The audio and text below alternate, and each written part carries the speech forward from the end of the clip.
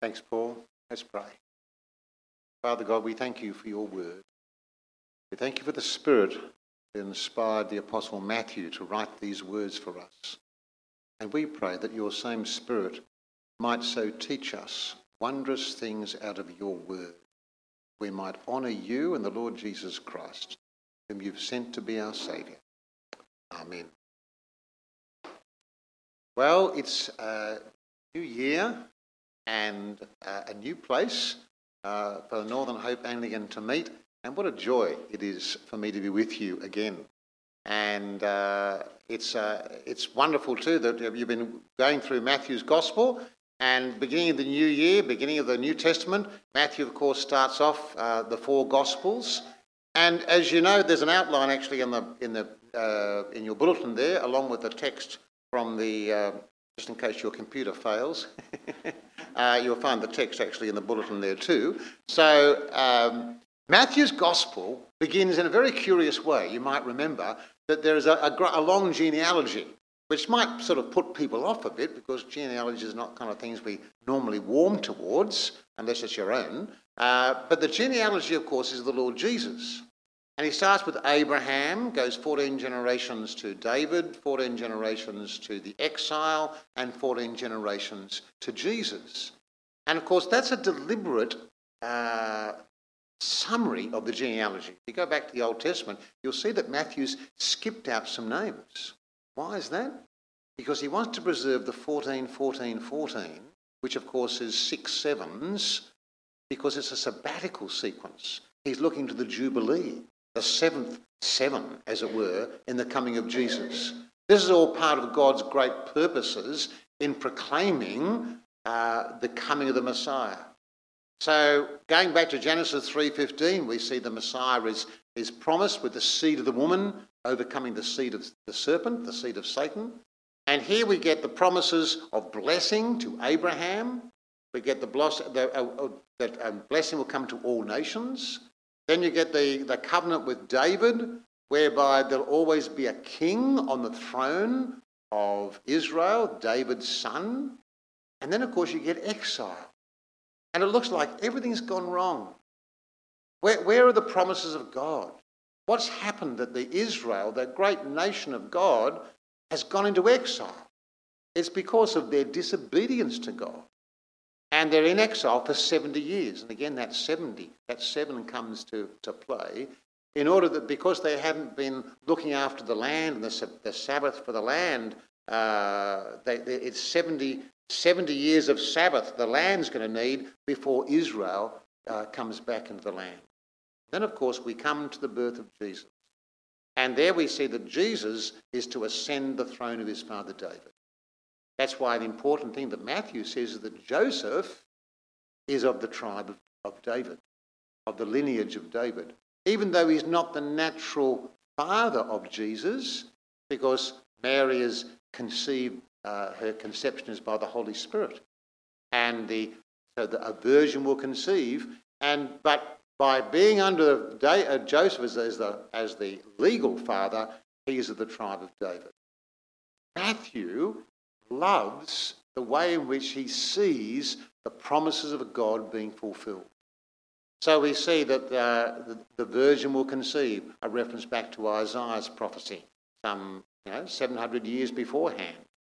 Then in chapter 2, the Magi come to Jerusalem. Where will the Messiah be born? And the scribes look up, of course, to see that it's going to be in Bethlehem. Another prophecy from Micah that Bethlehem is the place of the birth of the king. You wonder why people didn't hurry to see what was happening. The Magi come, the shepherds are there. Of course, they're there separately. The shepherds are there at the very birth of Jesus. The Magi are some months later because Mary and Joseph are in a house when the Magi come. And then, here we are, the Magi have left. They're they who have left in verse 13. And then the Lord appears to Joseph in a dream. Joseph is greatly honoured. This is the second dream he's had where an angel of the Lord has appeared to him. The first was, of course, to say, don't disregard Mary even though she's pregnant and it's not your pregnancy. but because the Spirit of God has brought about this, take her to be your wife. And of course, he doesn't have sexual relationships with Mary till after Jesus was born, in order to protect the sanctity and the sinlessness of Jesus. The virgin birth is very important for us to understand. Strictly speaking, it's the virgin conception, not so much the virgin birth. It's the fact that God overshadows Mary to protect her from the influence of sin from Mary's body, and the Spirit of God protects that. That wouldn't be obvious if Joseph was the father. This is God becoming man in our world.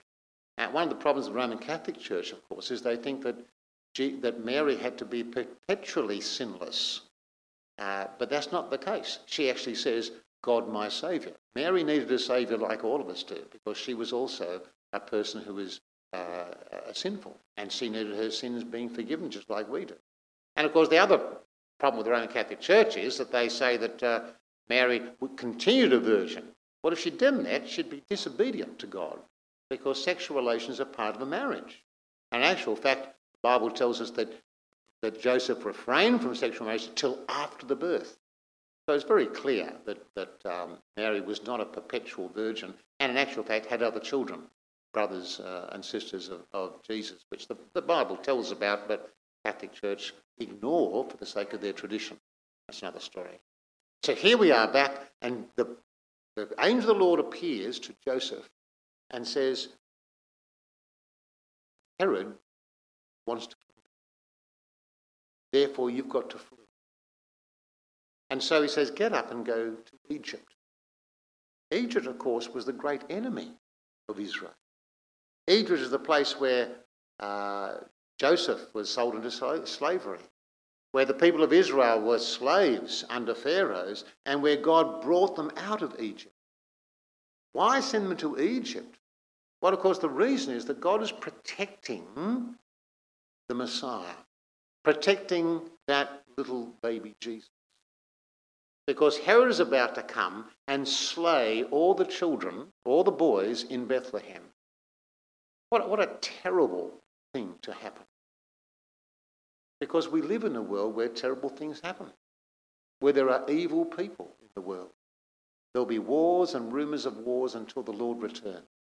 There'll be famines and earthquakes, cyclones, floods, fires. All that will happen because the world is out of kilter with God. But God has his means of protecting his people.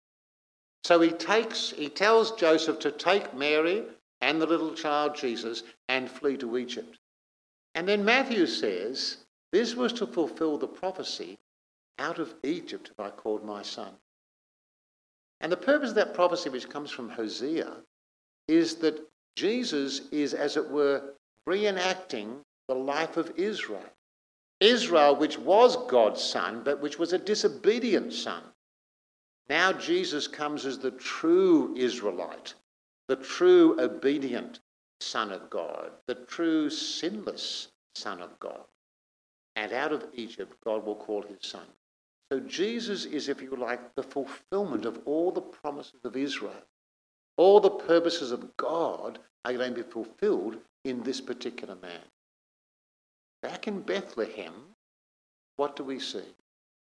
We see that Herod sends his army down to slay all the boys 2 years old and younger, in accordance with the time the Magi had come. The Magi had also been told in a dream not to go back via Jerusalem, so they went by another route.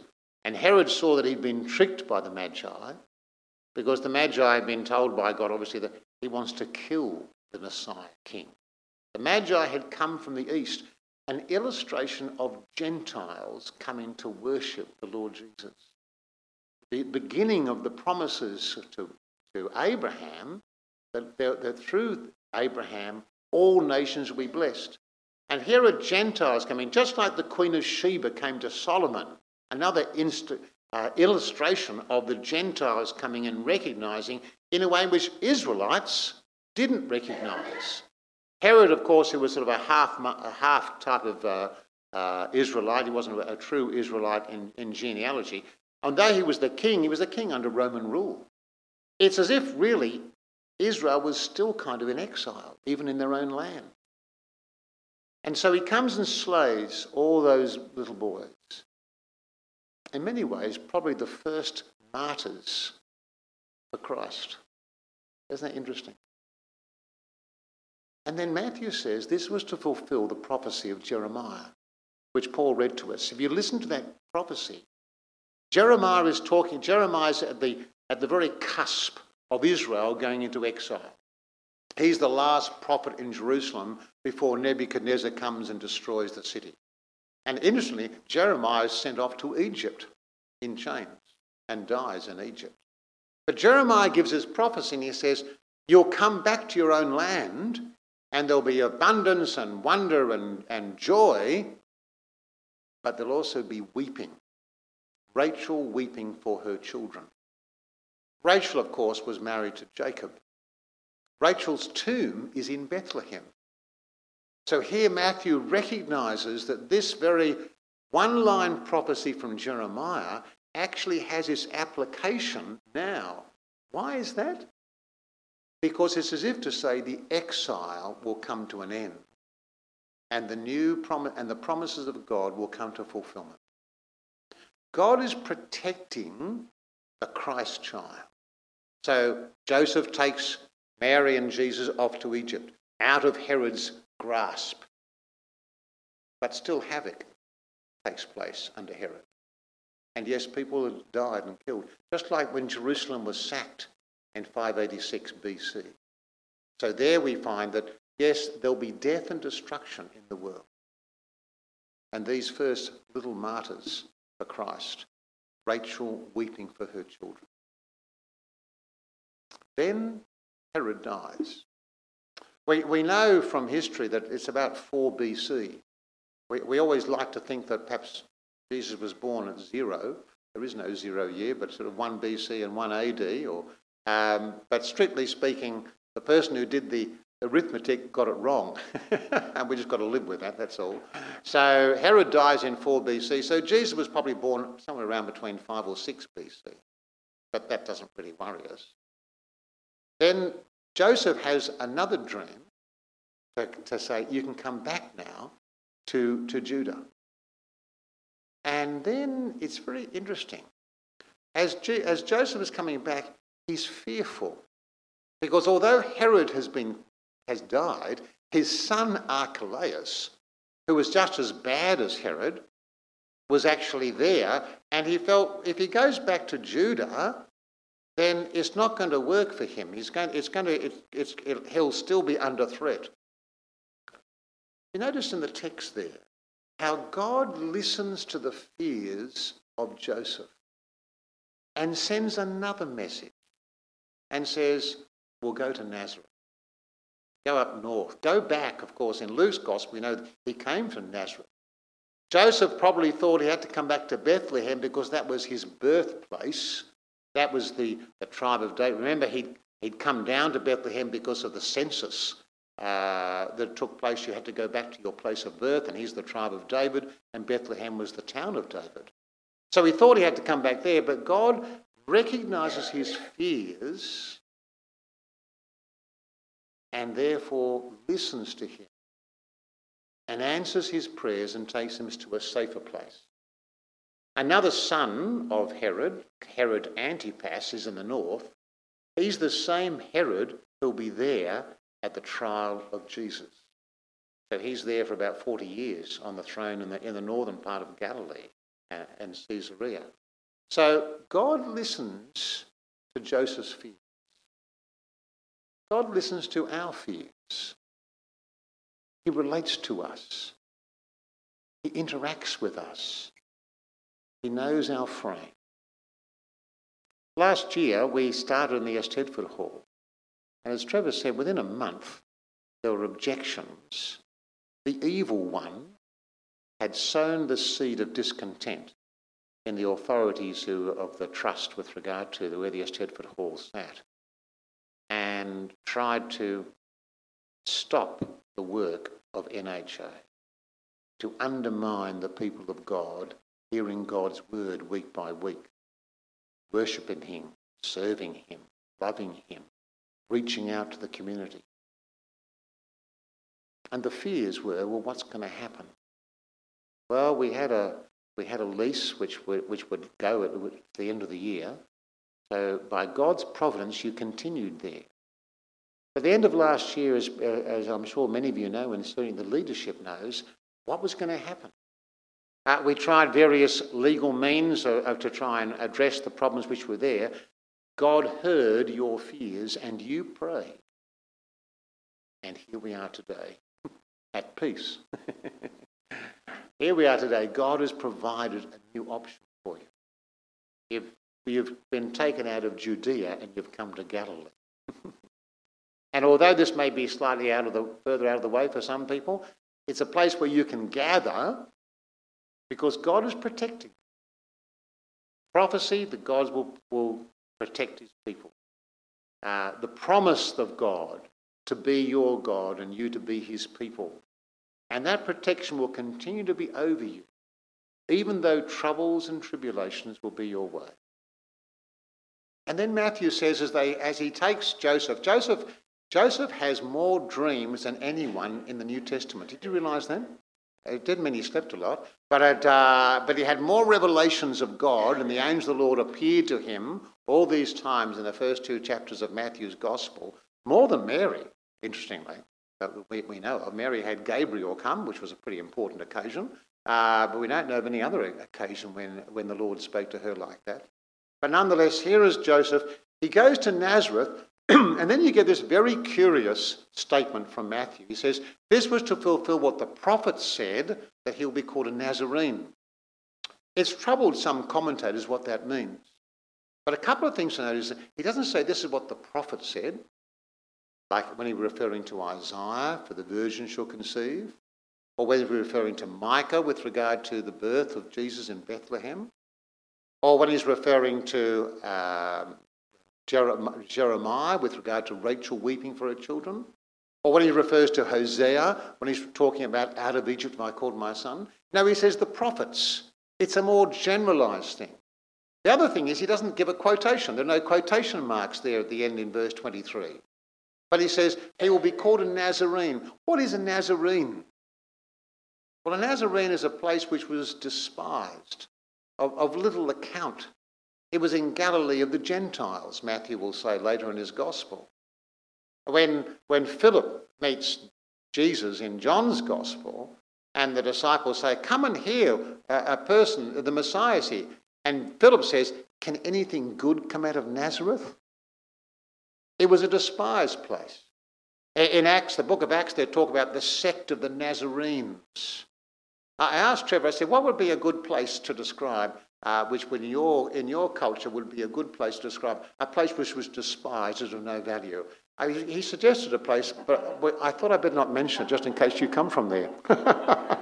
So I could say Brisbane, couldn't I? Or perhaps it's Sydney has been despised, who knows? But nonetheless, that's what Nazareth is despised.